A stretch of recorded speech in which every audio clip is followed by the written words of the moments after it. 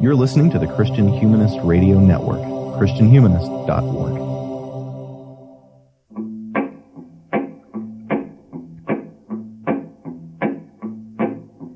Satan, your kingdom must come down. Satan, your kingdom must come down. I heard the voice of Jesus say, Satan, your kingdom must come down. Hey there, everybody. This is Danny Anderson welcoming you to another episode of the Sectarian Review podcast. As always, I am recording from Mount Aloysius College, where I am an assistant professor of English still. And I'm joined today by two luminaries of the Christian Humanist Radio Network. We've got first the voice of the network, David Grubbs. David, how you doing? Oh, I'm pretty good and luminous, apparently. Yes, they, you hear David's voice at the beginning of every network show, and it's always nice to have his full body on this show here for the topic. And joining David and I is Jordan Posh. Jordan, how are you? I'm great. I don't know how luminous I am. I don't have those office windows behind me like David does, but I'll take it. Yeah, and luminous, that's actually a really good segue into our topic today. We're actually talking about the ancient alien theory, and there's a sort of a kind of illumination, kind of hidden knowledge, occulty sort of feel to this subject matter. And I got to say, this is something I've loved for a long time. I recognize the problems with the theory, which we'll talk about today, but it's always been a very fun show for me to watch. And there was a time in my life where I would fall asleep every night watching episodes of this on my phone, and that was just sort of my practice of falling asleep. And I don't do that anymore. I've taken to reading books now before bed, but it still holds a warm place in my heart, as ridiculous as it all is. David, were you going to say something about that? No, just same. A lot of my sort of binge time is just, I'll poke around. I'll think, oh, should I watch that? Should I watch this? And then I'll be like, you know what? I'll just put on an episode of Ancient Aliens. Do you guys have a favorite character? Like mine is David Hatcher Childress. And you can always recognize him because he always begins every sentence with, you have to wonder why something is the way it is, right? And then he goes on with some wild speculation. But I love David Childress, but he does not blink. Completely unblinking. He'll miss the truth if he blinks. What about you guys? Do you have a favorite? I mean, Giorgio's the face of the franchise, right? Yes, with the hair and the meme and all that, right? But his ability to not say words. Yes, they're great. And in the early episodes where you see, Eric Von Daniken himself like show up, they're a lot of fun. There's a lot, and they get kind of kookier, the new cast members, as the seasons go on. You find these. Mm-hmm. We'll talk about this. There's a way in which there's a lot of sort of coincidence with New Age kind of religious practice, right? And you can see that in a lot of the folks that are on the show. But anyway, let me kind of spin into the show proper. This will be a bit of a freestyle show. We're going to riff like AC/DC on this one. And so it was inspired though by Jordan. You wrote a really great blog post about it on your really excellent blog. Do you want to talk a little bit about your take on it? It particularly has to do with kind of inherent racial attitudes. And I thought that was something I've always thought, and I definitely wanted to talk about it when I read this. So go ahead. Yeah, thanks. I appreciate that. And yeah, it's serious if I'm the one bringing up the word racism. That's a word I feel like is way overused, and so I avoid it if at all I possibly can. But 100% warranted in this case, because as far as I'm concerned, if and when the word racism is appropriate to use, it's in that dictionary definition sense, right? Where you are using race deterministically, right? That classically is what racism is, and I think we're going to see some of that here. So, just to briefly kind of recap, playing off of those Giorgio memes. I had titled it, "I'm not saying Ancient Aliens is racist, ... And I began, but it's racist, or can be. And that I want to note that ambiguity at the very beginning, because what's bothersome to me about Ancient Aliens theories, as I note in this blog post, and I'll send you a link to it so you can put it in the show notes. The thing that usually irks me about Ancient Aliens is what C.S. Lewis called chronological snobbery, right? Which is this kind of, it's just kind of the air we breathe nowadays. This is just sort of the generic attitude of modern people, but just this sort of assumption that anything now is necessarily better than anything then, right? We are more advanced now. We are, all those words: advance, progress, etc. You name it. To the point that I go through a lot of verbal gymnastics in my history classes trying to avoid words that suggest those kinds of assumptions. The basic assumption being simply that, in this kind of Darwinian upward climb out of the primordial ooze to the, present day stage of, iPhones and Predator drones, to take two ends of our cultural life that I think really can't be separated as much as we like to think. That'd be a great song title by I don't know, iPhones and Predator drones. Like Weird Al or Kinky Friedman or somebody should do that. Oh, yes. But go ahead. Absolutely. But yeah, so built into that is a kind of a Darwinian view of like, okay, the longer things go, the better things get. So things in the past are necessarily worse, or, maybe less sophisticated, or, that kind of thing. And so you see examples of this everywhere. Just the kind of, whether in pop culture, the idea that, primitive societies are easy to wow with basic technological items or things, or, even the word primitive itself, which comes from the word prime or primary, right? It's the first, so it's the earliest, it's the crudest, it's the most credulous and superstitious, forgetting that, even the ancestors of ours that coexisted with Neanderthals were at least anatomically modern people, right? Which I emphasize to my students over and over again. So that's I could go on about this all day, so I'll stop. But that's the thing that usually bugs me about Ancient Aliens theories, which is the idea that people, whether it's in ancient Egypt or, usually Egypt, maybe Babylon, maybe, China or Central America especially, those people were simply too primitive, too unsophisticated to do things like pile bricks up in the shape of a triangle. You have to wonder why. Oh, I'm sorry. Why would they do it? Something with a square foundation that, regularly slopes up to a point, something like my 2-year-old can do. Anyway, so again, once you have made that assumption, that's going to, that's a presupposition that can lead you in all kinds of crazy directions, which I see, with my history students all the time. But in extreme forms, can get into this ancient alien stuff where,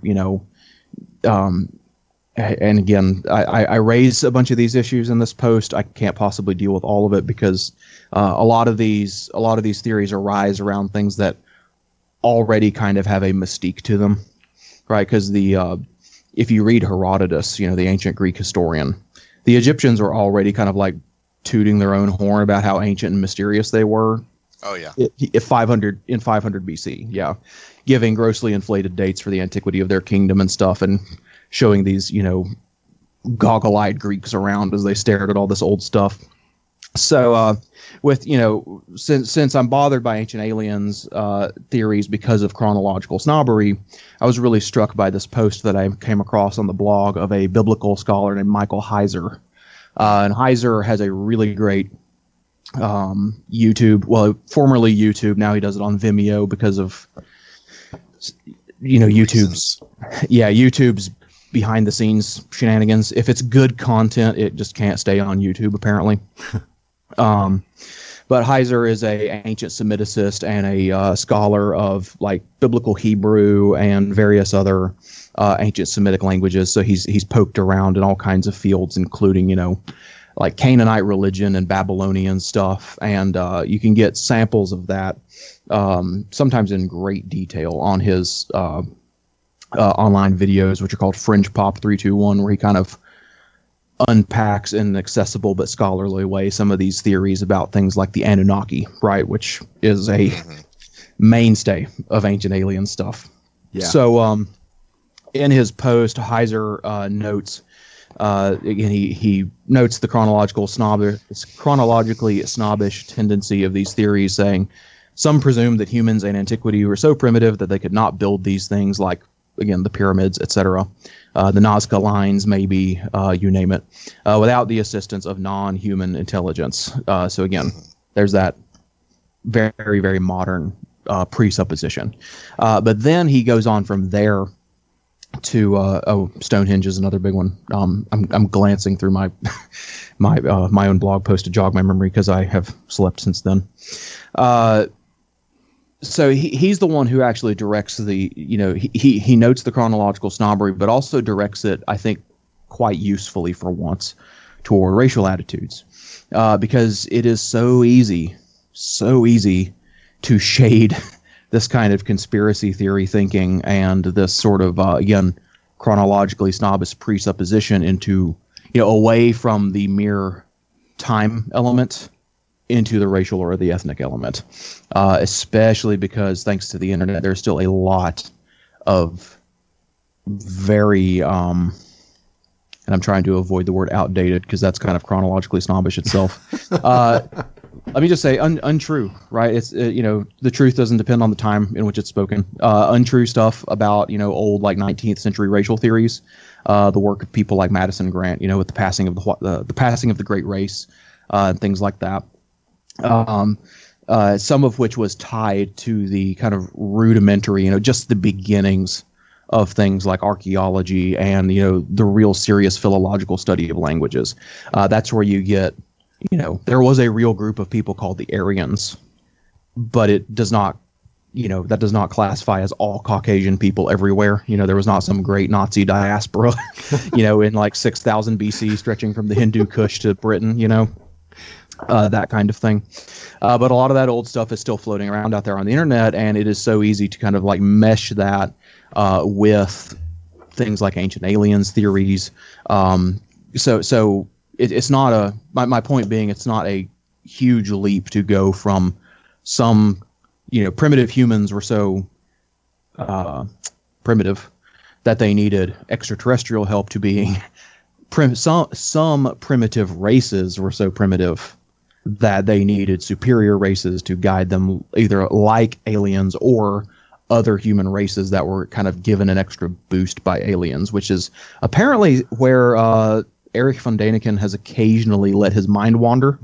And you can, again, I quote, Heiser links to a couple of people who deal with the topic in a little bit more detail, both of which I link to in my my blog post. But apparently, like I said, Erich von Däniken, who's kind of the godfather of the present form of the ancient aliens theory. He's a former hotel concierge who published a book in the 70s that got this rolling. Speaking of the kind of colorful backgrounds of these folks. But apparently, in theorizing, and I'm, again, I think these arguments are quite apparently untrue. Theorizing. Yes. Yeah, theorizing. I think these are quite apparently untrue, but apparently he has theorized that, aliens actually kind of fiddled around with humanity a little bit and had a couple of botched experiments, which would include people of like sub-Saharan African extraction, where they were kind of like an experiment that didn't take, but then, quote unquote superior races like European Caucasians apparently did take and actually, learned a lot more from the monolith than the previous iterations had, and then grew and advanced and became more sophisticated from there. So again, it's like I said, it's not that far from, making certain kinds of assumptions into letting them leach over into racially explanatory theories, which again is racism. Apparently he went on from there to advocate eugenics, which is, always knocking at the door whenever you get into this kind of thing. And this is not von Daniken's own words. This is a summary by one of these archaeologists that Heiser is linking to. But he notes, von Daniken seriously asks whether the aliens want, quote, strict segregation of races, and he advocates human cloning to perpetuate the very best superior specimens in the event of disaster. Yeah, well, I mean, but that's a natural outcome of what you call, what do you call it? Chronological snobbery, the sort of uber faith in progress, right? And so it is sort of a natural outcome of that worldview, right? You do have that, especially because of the way it's always like linked to technological progress. I mean, you see this over and over again, like the cartoon version is Magneto in X-Men, right? Once you realize the mechanism that is happening to help advance the human species through evolution, once you know what it is, why wouldn't you step in and take it over and manipulate it yourself technologically, which is what all eugenics programs are. Well, and we have this fear of like, fiddling with kids in utero, right? To sort of engineer more perfect, quote unquote, children, right? And that's sort of like an ethical dilemma a real life ethical dilemma that we live with today. And so this is not unrelated topic. Yeah. And also, not unrelated, but also that also means that it's not quite as pie in the sky, or it's not just a hobby horse, to play around with. These are issues that have real world ramifications. There are implications. Yeah. So real quickly, I want to spin it over to David here in a minute. Yes, sir. But so von Daniken, like his book was Chariots of the Gods with a question mark, I believe was the name of the book, if I'm remembering right. And so, and it wasn't something that he invented, right? So there were versions of this before, and I think David wants to talk about this exists in pop culture, right? Before von Daniken even writes that. But yeah, there is this sense that, you have this kind of, one kind of common feature of conspiracy theories of all sorts is that for whatever reason, they tend to be very stackable. I always compare them to Lego blocks, and like one conspiracy theory that seems entirely different from this one. So you could buy a Star Wars Lego kit and a Lord of the Rings Lego kit, and those blocks will still fit together, right? And so conspiracy theories work like that. And so all of these kind of particularly anti-Semitic conspiracy theories fit very nicely on the ancient astronaut theory, right? And so you've got all of this sort of neat correlations, right? And not all of it's intentional by every person. I'm not going to cast any accusations on Giorgio Tsoukalos or David Hatcher Childress, right? But it is a part of the field that they're talking about, and I think it's important to bear in mind. So von Daniken's writing in the 60s, I think that book came out, and it is sort of a sensation at the time, but it has other roots, and I want to kind of spin it over to David, and he can kind of go wherever he wants. But yeah, we were talking about this in pre-show, the roots of this, ancient aliens planting humanity, dominating humanity, depends on the version that you get. As we were talking, though, when you mentioned Herodotus, Jordan, it reminded me a lot of these same tropes. In fact, almost all of the same cultural equivalences and cultural comparisons that the ancient alien writers, theorists, as the show calls them, researchers, researchers have found. Almost all of those same cultural comparisons and equivalences are the sorts of things that you find in 19th and early 20th century Atlantis literature, like Ignatius Donnelly and then after, where essentially the common thread that is binding these cultures, that they've all got pyramids and they've all got picture writing. How could this be? Is not, spaceships. It's not ancient aliens. It's this lost continent of Atlantis. And so, but it's exactly the same cultural features, exactly the same comparisons. They're simply finding a new, a different common thread. it's diffusionism. Yeah. Right. It's just classic diffusionism, with a swankier chrome style diffusion. Yeah. What's the one that's in like the Pacific Northwest? That's kind of ancillary to Atlantis. They called it Lemuria. Lemuria. That was it. Yes. Yeah. Lemuria. Yeah. I mean, and this is stuff that was again 19th century. The Theosophists were super into this. Yeah, I was going to ask. I can't remember the timeline, but did Ignatius Donnelly come after Madame Blavatsky? I think Donnelly was before. Okay. Because I know they're all plagiarizing from each other. Oh yeah. I mean, there's you'll be surprised to learn that there's a very low threshold of academic integrity among these researchers. Gasp. Yeah, but like it is striking. Like everything we can talk about today, you can find in Madame Blavatsky in the 19th century. I mean, it's without like a handful of people hosting seances in like the 1880s, none of this would have come around. Yeah. But sorry, go ahead. I mean, I want to say the earliest Theosophist stuff that really digs into the Atlantis and the lost Lemuria. I want to say that's like 1900s or 1910s. Ignatius Donnelly is the 1880s. Mm-hmm. So he and Blavatsky were contemporaries. Yeah. Writing pretty close together. But there's nothing especially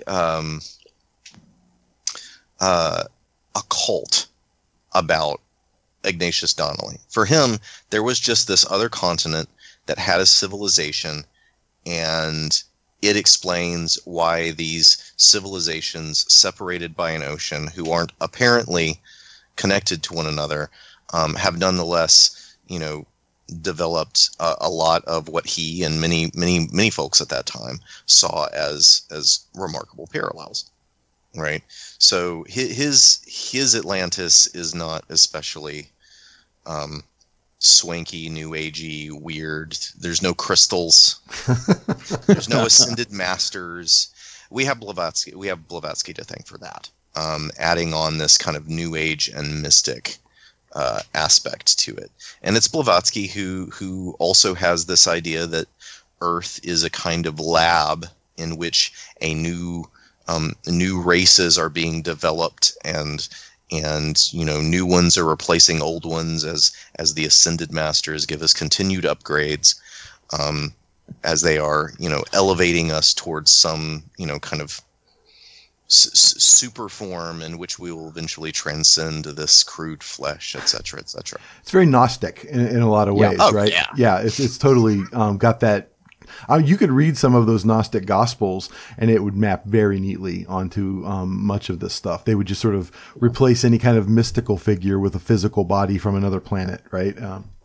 Oh yeah, I mean, if you take not everyone who's on Ancient Aliens, but if you take, for example, someone like David Wilcock, the Gaia Network, yes, yeah, okay, that guy is way off into all that stuff. Yeah. And he is such an interesting looking person. He's like David Spade's insane cousin or something. Like he's got this intensity that's a little frightening. Yes.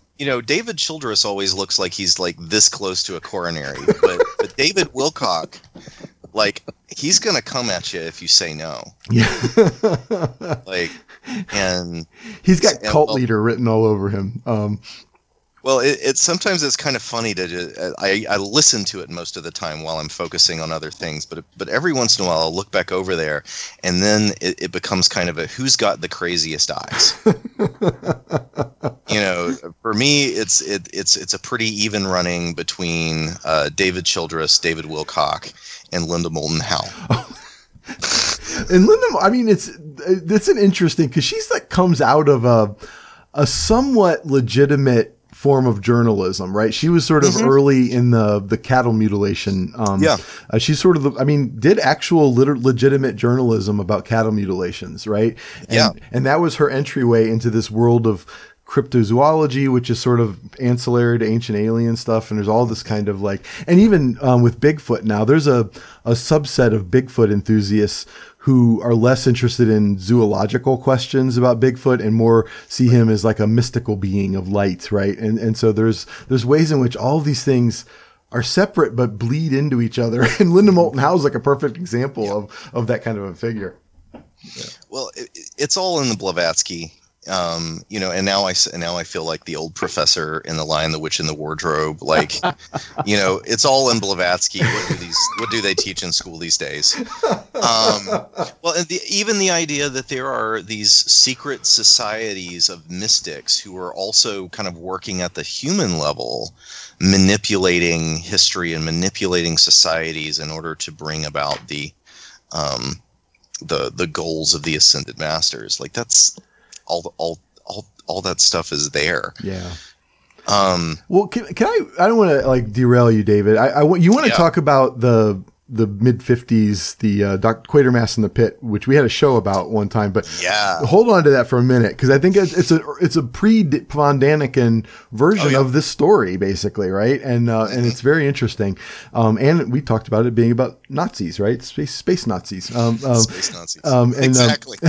But just for people who might not be as like into this ridiculousness as we are, I feel like we need to kind of define some of these terms. We're just throwing out Anunnaki like everybody knows what the heck we're talking about. Well, but so this is basically a Sumerian myth about those who from the heavens came. Giorgio Tsoukalos is always quick to define what Anunnaki means. And it's related to this in some cases, this Planet X / Nibiru mythology about this destroyer planet, and the Anunnaki sort of ride on this planet and come to visit Earth every 3,000 years or whatever. And then you've got that wrapped into the Mayan calendar for 2012 and all that.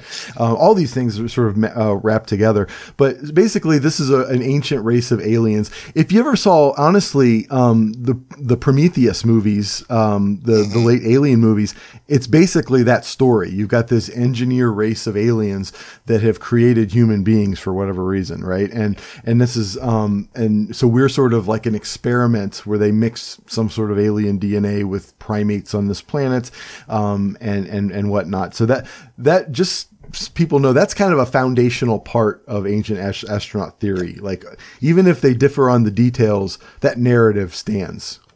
Well, in the more action movie version, Stargate. Yeah. Oh, yeah. Stargate. Perfect. Yeah. Which that's a good movie. I forgot about Stargate. That's a good movie. James Spader before he goes uber weird, right? And so that's a really good movie. So that go ahead. I'm sorry, I'm interrupting somebody. Yeah. So it makes a turn to the extraterrestrial though. So when you get to extraterrestrial, the narrator of the show is amazing. Yes.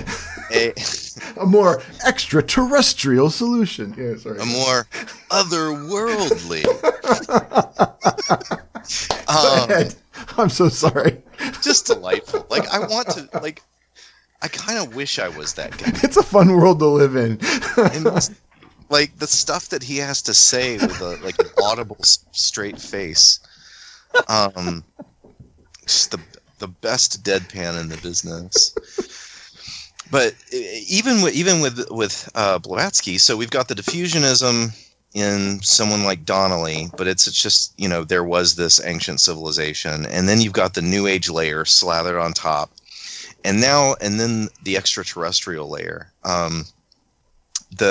For Blavatsky, there are these beings that are beyond the earth, but they're spiritual entities, right? She doesn't have this idea of kind of nuts and bolts UFOs, spacemen, like none of that. What's beyond the earth is spiritual. So for that, you have to have Charles Fort and his Book of the Damned and the books that followed that. So I was just sort of poking about, trying to remember what in Charles Fort was connected to this. Because Charles Fort is famously difficult to read. He was, oh gosh, I don't have it in his dates in front of me. Let me rectify that. Here we go. Nice. Look at this. A physical copy. Oh, yes. The books of Charles Fort. The first one, 1919. All right. So this is a Book of the Damned from 1919, which is his super weird book of all kinds of idiosyncratic stuff that doesn't fit in the conventional science of his time. Some of which was later some things that he talks about in this book later became more kind of got mainstream recognition. But he's so eclectic and idiosyncratic that I don't think anybody's really going to claim him. Although the Fortean Times is still in publication. It's an inspiration of Charles Fort, right? The Fortean Times, and it's sort of like a centralized clearinghouse for these kinds of investigations into the weird. Yeah. So he starts off with things like raining frogs and stuff like that, which, if you don't make it very far into the book, you might just sort of get the impression that Charles Fort is all about weird things falling out of the sky, which he is. But he makes a turn and he starts to theorize about these other planets and other things in space that are coming to visit us, and there are people who are from there, right? So it's in this particular section, he's been theorizing about planets, about things that move between planets. And he says the answer, he's wondering, how should we think about this stuff? What conclusion does it lead to? The answer that occurs to me is so simple that it seems immediately acceptable if we accept the obvious, that the obvious is the solution of all problems. Skipping a little bit. Or would we, if we could, educate and sophisticate pigs, geese, and cattle? Would it be wise to establish diplomatic relation with the hen that now functions, satisfied with a mere sense of achievement by way of compensation? I think we're property. I should say we belong to something. That once upon a time this earth was no man's land, that other worlds explored and colonized here and fought among themselves for possession, but now it's owned by something. That something owns this earth, and all others are warned off. Right? Maybe nothing in our own times, perhaps, and I'm thinking of certain notes I have ever appeared upon this earth from somewhere else so openly as Columbus landed upon San Salvador. But as to surreptitious visits to the earth in recent time, or as to emissaries perhaps from other worlds, or voyagers who have shown every indication of intent to evade and avoid, we shall have data. But in this vast subject, I shall have to do considerable neglecting, disregarding. Anyway, the point is, we are owned. I suspect that after all, we are useful, and that this has been known, perhaps for ages, to certain ones upon this earth, a cult or order, members of which function like bellwethers to the rest of us, lead sheep, or as superior slaves or overseers, directing us in accordance with instructions received from somewhere else in our mysterious usefulness. But I accept that in the past, before proprietorship was established, inhabitants of a host of other worlds have dropped here, hopped here, wafted, sailed, flown, motored, walked here for all I know, and have visited periodically for hunting, trading, replenishing harems, mining, have been unable to stay here, have established colonies here, have been lost here, far advanced people or things, primitive peoples, or whatever they were. That's Charles Fort in 1911. Yeah. Or whatever sorry, 1919. Or whatever they were is a wonderful anticlimax to that monument distance. He thinks that giants are from another planet, fairies are from another planet. Yeah.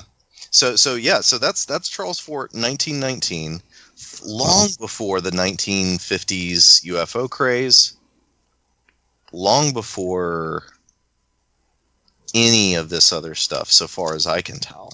Yeah, and yeah, you've got the sort of 40s sightings, right, with Roswell and all that sort of stuff, right, and then with Kenneth Arnold, it starts right before Roswell, and then Roswell and so forth, Aztec and all that, and then you've got the 50s, the kind of craze for it. The 60s, I think you've got the kind of I would honestly, so this all sounds very. What you're describing reminds me of Scientology on some levels, right? Yeah. Very much like Scientology, but not that different narratively from kind of the basic Christian understanding of creation as well. It's just sort of replacing God with a physical being, right? And so this serves as kind of a materialist form of religion. And it's almost like religion for pseudoscientists, right? It's the same stories of creation, sin, salvation, and second coming. Like, will they return one day, right? And that's sort of the, even though we're supposedly still seeing them all the time, so they haven't really left, but whatever. Lots of logical holes in this theory. And so I feel like after the 50s, there is that kind of move to kind of make it religious, and this is where Von Daniken almost writes the scripture, if you will, for this mythology with Chariots of the Gods, ? And so, and they always post things in then maybe this is why I hate rhetorical questions in papers so much. Everyone teases me, and I'm like, maybe it's because I've seen so much of it in ancient astronaut theory. So, well, I do think a use. Oh, go ahead. Sorry, it's that move, that rhetorical move that they make, which is it possible that becomes within 5 seconds? How could it not be so? Yeah. And nothing more has been done in that intervening 5 seconds. The foot in the door becomes the home invasion. The theology of unfounded assertions. Yes. Go ahead, Jordan. You were going to say something. Oh, I was just going to say a useful rule of thumb is that the more punctuation you've got in the title of a book, the more you should look askance at it, especially if it's the really insistent ones. A colon, fine, right? Because that's for a subtitle. But if it's a question mark or an exclamation mark or, Lord forbid, more than one of those, you can just leave it on the shelf. That's hilarious. That's funny. And yeah, I don't know why. So we're kind of like trashing this. And Jordan, your original post, I think, is exactly right. That there is a racialist idea here. Like, yeah, they do cover Stonehenge, and they do cover whatever that thing in France with the lined up, the Karnak stones. They cover all these things in European countries. But the vast majority of the assumption that ancient peoples had to have help from betters is in indigenous kinds of cultures that are not white, right? And so, yeah, South America, Asia, all of the Indian religious texts are like literally UFO battles, and all those Egypt and Babylon and the Hebrews. Yeah, all of it is. The vast majority of it is centered on sort of non-white people. Maybe it's an interesting moment to pause and just kind of ask myself, and maybe you guys can help me. Like, what is it about this that I'm so drawn to? Like, why do I find it so entertaining if I know it's bullcrap, right? And I don't have a good answer other than I think there's some productive outcome for thinking about ways in which why things are one way and not another, right? And so, one question I kind of, as a thought experiment, like, if we just disappeared as a civilization, like tomorrow or whatever, in not that many million years, like, nature would completely erase our presence from the earth. And the earth is billions of years old, right? And so why couldn't there have been like another civilization every bit as advanced as us that somehow wiped itself out, right? And so that's just I know there's probably scientific reasons why that's not the case, and the Book of Nature guys are freaking out right now because they're listening to this. But it's as a thought experiment. I don't know. It's thought provoking. It makes me think of things.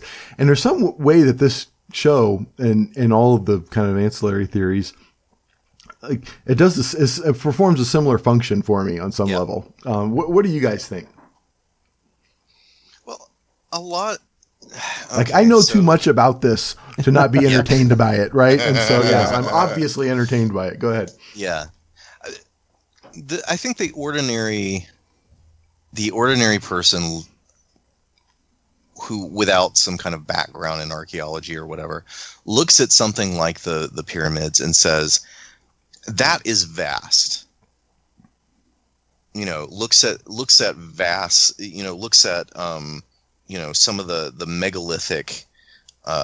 megalithic structures around the world with stones that are just so flippin' enormous, and it's up on top of a mountain. And it's not made of the stone that's from the mountain. Yeah.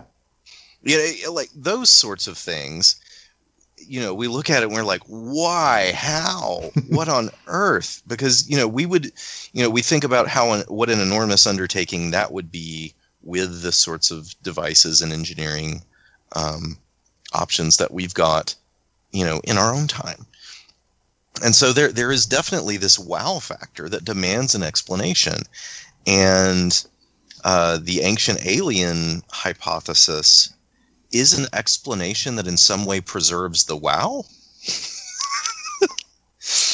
It turns those things into almost a kind of numinous site, as opposed to, let's talk about engineering. I think that's attractive. In a certain kind of way. I'm interested in it for, I think, probably many of the same reasons I'm interested in cryptozoology. Yeah. Because I don't like living in a world where I feel like all the big questions are more or less answered and taped up. I love the idea that there might be, unsuspected borders and seams that you could sort of pull aside that nice homogeneous picture that is presented to us and find, well, gosh, I don't know what behind. That's cool. I think that's very cool.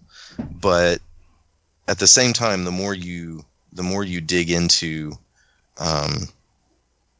some of the particulars of their story, when there's things that something about, that's when your bullcrap detector goes off most. Yeah. So there are some episodes where when they start talking about, I was watching one last night just to review, right? It's for review purposes. It's for work, honey. It's for work. Yeah, exactly. And Giorgio was talking, very confidently about, how there were all these books in the Bible that got voted out at the Council of Nicaea because of the way that they, because apparently the church fathers hate aliens.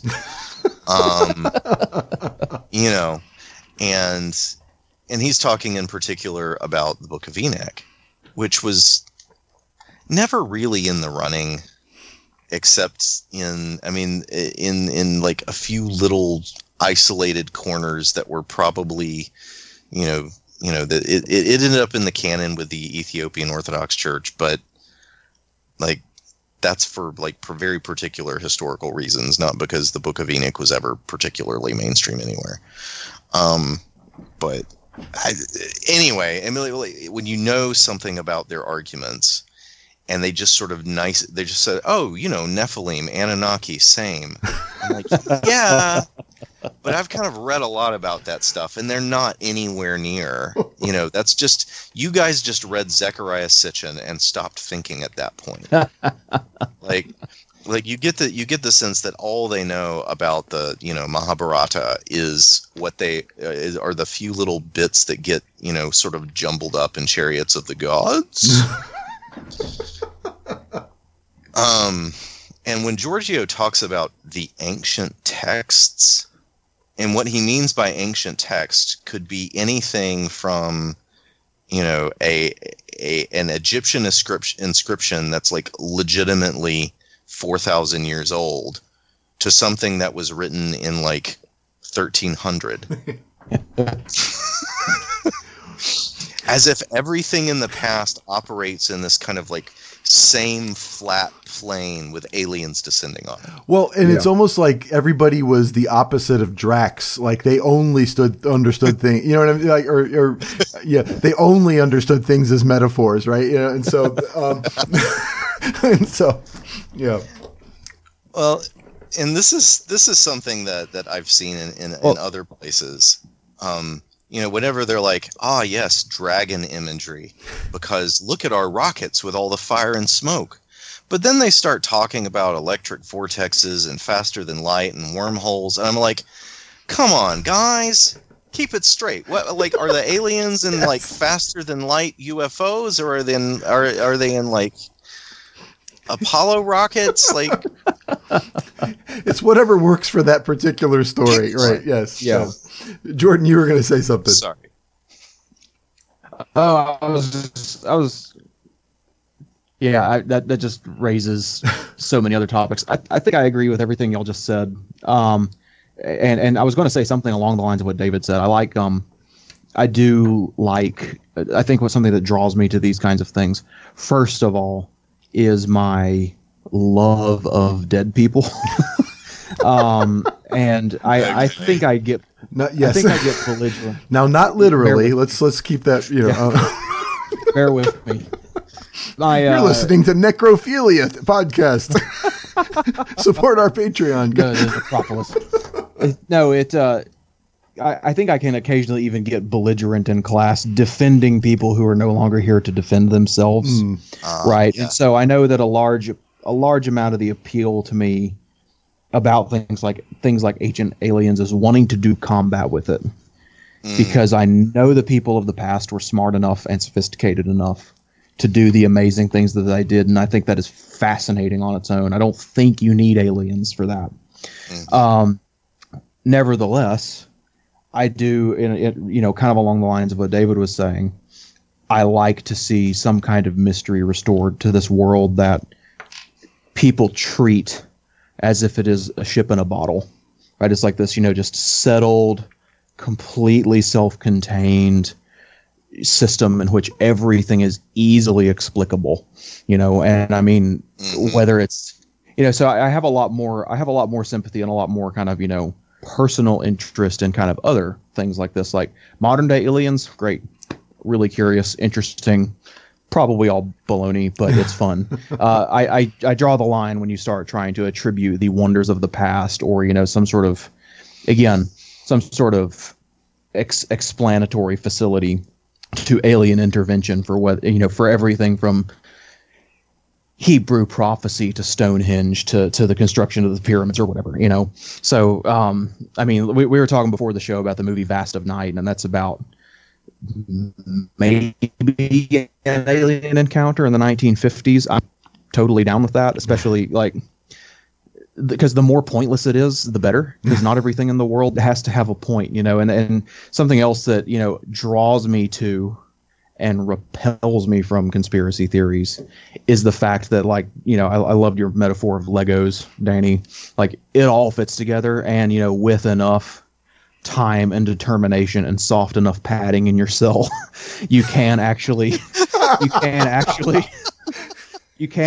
fit all of these together into one massive, all-encompassing meta-narrative, right? It would just take that time, and again, loosey-goosey standards about the law of non-contradiction and that kind of that bugs me, because I think one of the glories of the world is that it is messier than that. Like David said, there are seams, there are blank spots, there are things that just don't make sense, right? The last conspiracy theory I gave up on believing in high school was the JFK one, and I mean, part of that is just studying military history and weaponry and things. Bullets do weird stuff. A bullet that strikes an object is going to do bizarre and strange and seemingly inexplicable things, and it's just physics, but it's physics that you nevertheless can't map onto a formula. So I mean, there goes the magic bullet thing. So I feel like I'm rambling a little bit, but I do enjoy the way that things like Ancient Aliens restore a little bit of mystery to the world. Because if there's a temptation in our culture, it's to treat the world as completely unmysterious. And I think that's as unhealthy as that is as unhealthy as treating it as if it's this massive Gnostic conspiracy to, raise us from the ooze with spaceships or whatever. Yeah. Speaking of ooze, we promised David. That's my perspective. Speaking of ooze, let's turn the ooze over to David. No. And I think you're right. And I feel exactly the same way that you do, Jordan, about all that. We had that other show about Quatermass in the pit, right? And it kind of is a way to come back to the kind of racial subtext of this of these narratives. Do you want to kind of like tell your piece about that story? Yeah, so Quatermass in the Pit, lovely BBC serial in, 50, can't remember the dates, just go listen to the episode, I guess, in which in some excavations in London, they find at first what they think is an unexploded bomb, but then it turns out to not look like anything that the Germans shot at London.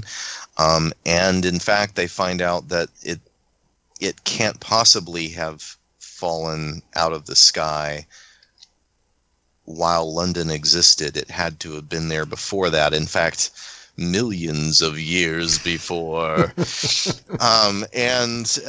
Over the course of the serial, it is revealed that there are these entities who came in the ship who probably had something to do with elevating sort of hominoid near apes into a conscious thinking sentient species. But because these entities were warlike, and even more than that, xenophobic, and came from a planet in which overpopulation was regulated by periodic purges of whichever populations were least fit. That particular set of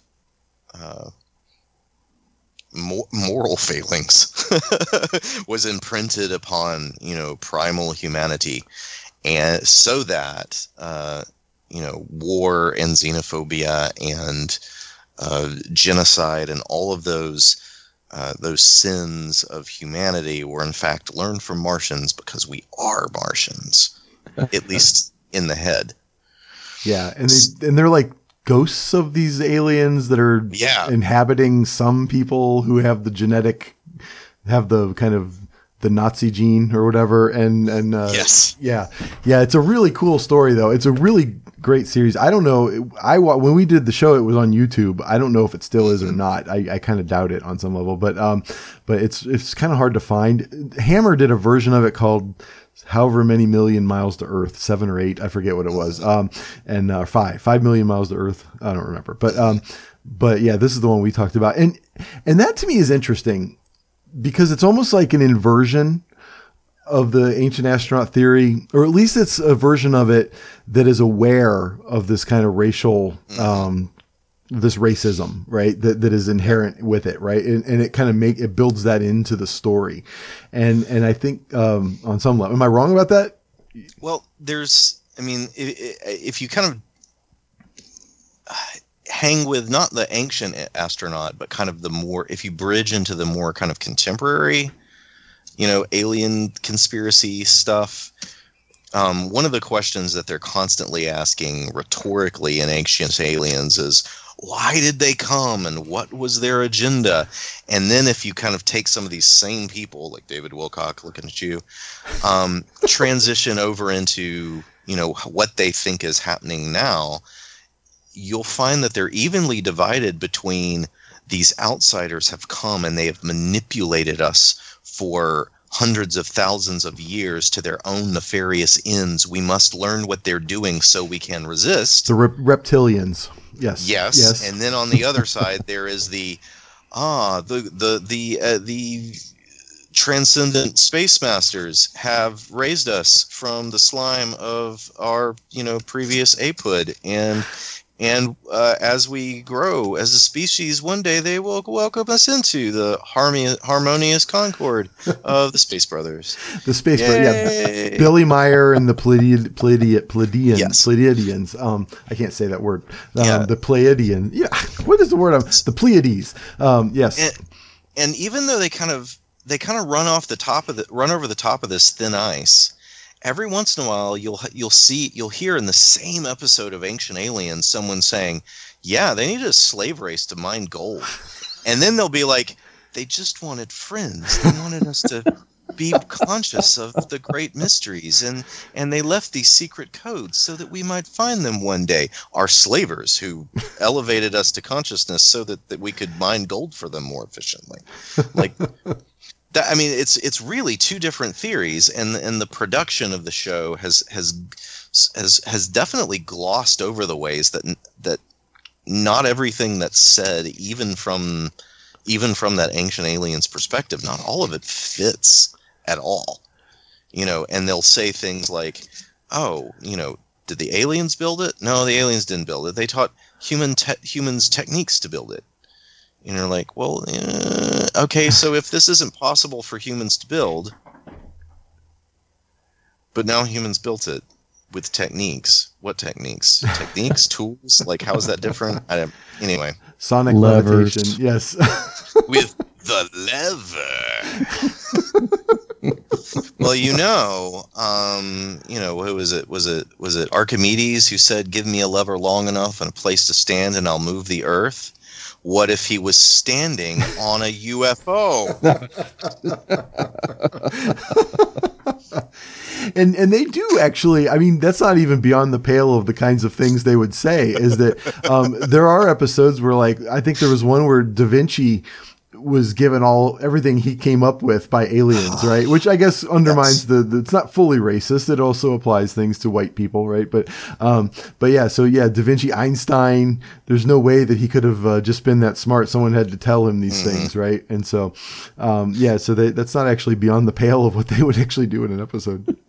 Now, I think Von Däniken, and sometimes you'll see it in Childress. Childress seems to have this obsession with godlike white people in Latin America. Yeah.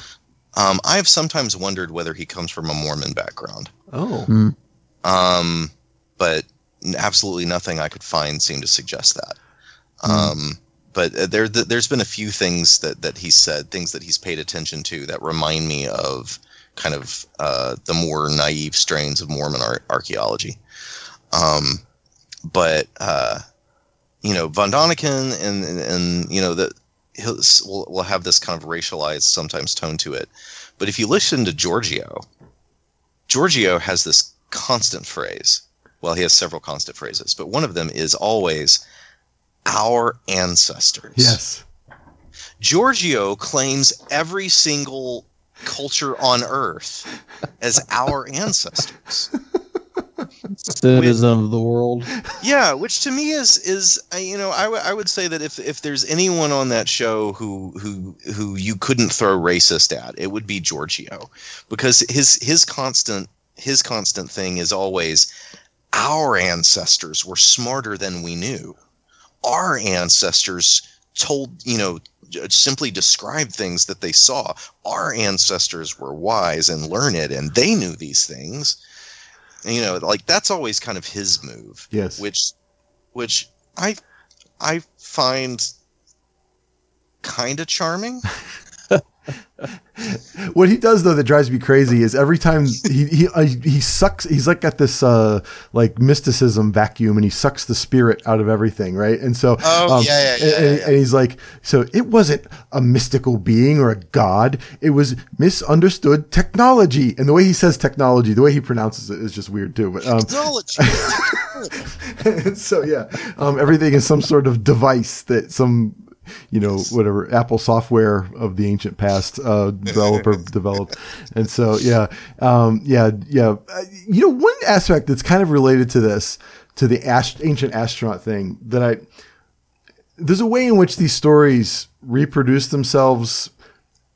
Some people will come to the conclusion that this is bullcrap, right? And so, but instead of just dumping it, they'll just reinterpret it. And so one form of this I see is people like, all right, maybe there weren't people coming here from other planets. It's from the hollow Earth. There's a civilization. Oh, yeah. And I actually love the hollow Earth people, actually. They're kind of my favorites of all of these. And it isn't, I mean, I think, debunkers will kind of misunderstand what they mean by hollow Earth. It isn't that the Earth is entirely hollow, but that there are sort of there's cavities in the Earth where there's civilizations that live, right? And I'm not defending. We should talk about that on another episode. Yes. Because that's another thing I've dug into.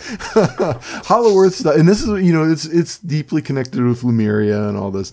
And so like to me that's an interesting way in which people see the dead end. And instead of just like giving it up, they just kind of come up with another dead end, you know what I mean? And make the same arguments just in a different framework. So, well, we're at an hour already. Can you believe it? Holy crap. Jordan, do you have anything else that you wanted to add? I'll just kind of bookend it with mentioning my blog post again, because kind of the solution to all of this that I proposed, whether it's again, and again, I'm kind of ambivalent about the whole thing. I see where some people, are, again, our culture in particular is very prone to where I started with the chronological snobbery. Mm-hmm. My concern, of course, is that as we talked about, very easily shades over into racism, right? Maybe without even being aware of it at first. Yeah. Because you've got that chronological distance, which allows you to think negatively about people and say horrible things with no repercussions. But the solution, as I see it, for that is, at least theologically, the solution, and even for, various kinds of present day racism, which is the virtue of charity, right? And that's what I was, semi joking about earlier. My love for the dead, that having charity that we extend not just to each other in the here and now, but backwards to people retroactively, not assuming that just because people didn't have iPhones or running water, that they were somehow, grunting cavemen who didn't know how to bathe, that they didn't, that they didn't know what levers or wheels were, that they couldn't hew stone, that they couldn't move it, that they needed little green men to show up to help them do basic architectural projects, So I just feel like, and I even tie it back to a G.K. Chesterton quotation about, bigotry being basically a lack of imagination, being unable to imagine another human mind that is substantially different from your own, working actively against the assumptions we have both about people in the here and now, which is more important than ever, but working against the assumptions that we have about people who are long dead. Yeah. And so Oh, go ahead. Well, I was just going to say what you were saying actually reminds me of a contemporary problem in that, people from Brooklyn just can't imagine how people from central Pennsylvania, where I live, exist, right? I mean, I think that they think of us, and not that I'm one of us either. I'm from Cleveland, but I've never really quite felt a part of this place, but sadly, but yeah, they think of my area as like, grunting cavemen, so toothless hillbillies, right? And it's not that different than the way the ancient astronaut theorists think of ancient peoples. Mm-hmm. Yeah, and the fact that this is on something that's called the History Channel makes it even more galling, right? Don't get me started. That's another problem. So, well, thanks for writing the essay. It was really, really good, David. And let me. Go ahead. Right at the tail end, I was just going to say, right at the tail end, I mentioned that Erich von Däniken pops up in the works of one of my favorite writers, which is Charles Portis, who just died this year. And I want to pay tribute to him because he's one of my favorite novelists ever. He wrote True Grit, which he's most famous for. He was at the desk next to Tom Wolfe when they were reporters in New York. And I would have loved to just sit in that room. That's crazy. I know. So anyway, he wrote True Grit, which he's most famous for, but he wrote several other novels, and I'm sad that we're not going to get another one out of him. But he passed away of Alzheimer's, I think, in his 80s, back in January or February. But he was obviously very keenly interested in this stuff, and he doesn't do deep dives into it in his fiction, but he says enough that you can tell he has really read in it and digested it and enjoys it too, which makes it fun. But I want to recommend, if you want something that is tangential to what we're talking about, but highly entertaining, One of my favorite of his books is his last one, which is called Gringos. It's about an expatriate American. He's not exactly an archaeologist. He's like a guide for archaeologists excavating Mayan pyramids, and he, occasionally deals in illicit antiquities for souvenir hunters. But when he's not on a job, he likes to sit around in this town on the Yucatan coast and read. And I pulled this quote for my blog some years ago. Still, the flying saucer books were fun to read, and there weren't nearly enough of them to suit me. I liked the belligerent ones best that took no crap off the science establishment. Which I think is a dead-on explanation of the best of this kind of material. So check out Charles Portis's Gringos if you enjoyed this episode. Very, very cool. Thank you. That's delightful. David, do you have any kind of last thoughts? If you're watching Ancient Aliens, every once in a while, not every once in a while, in practically every episode, they'll have on there someone who knows what they're talking about. Yes. And you'll know that they're the person who knows what they're talking about because they never say anything about aliens. Right? So, just kind of every once in a while, kind of tip your hat at the good sports. And, yeah, there's the guy who's like the physics dude from some California university, and then there's it's always these California academics who happen to be close at hand. Yeah, and then there's the guy who runs the Joseph Campbell folklore center or whatever it's called. I can't remember that guy's name, but he's there to just kind of give the basic mythology that these things. And he's got wizard eyes. Yes, he does. That guy, I love that guy. Well, if Jordan is making sort of a further reading recommendation with one of his favorite authors, then I shall do one as well. Lovecraft's At the Mountains of Madness. Which the twist of which, among other twists, is that all life on Earth was invented by a race of colonizing extraterrestrials who created a malleable sentient life on Earth in order to perform its manual labor. Which, it's basically all of their theories, except it's even more ancient in time and even less kind of clumsy and haphazard. Yeah. Yeah, that is so true. Yeah, like I said, this is something that History Channel popularized, right? But this is something that kind of has existed for a very, very long time, even within the cultures, frankly, that are being talked about here. And so, yeah, it's a very, for me, it's a fun, I would call it a guilty pleasure. I know some people get mad that you're not supposed to call anything a guilty pleasure. To me, there's nothing wrong with guilt. Guilt is a very important thing. I believe in guilty pleasures. Guilt. Yes. And so, I have no patience for these pop culture people who don't believe in guilty pleasures. So, enjoy what you want, but be guilty about it. Doggone it. And so anyway, but this was a lot of fun for me. This was not a guilty pleasure. I've really enjoyed this episode. It's always great to have you guys on. I don't do it enough, and we got to amend that now that my life is settling down just a little bit from the last few months. And so we should definitely plan on doing more of these kinds of shows. This is a lot of fun. I would love to do one devoted to the Hollow Earth. If you guys are up for it, we'll put it on the docket. So for the new year. Very cool. But for David Grubbs and for Jordan Poss, my name is Danny Anderson. Thanking you for listening to another episode of the Sectarian Review Podcast.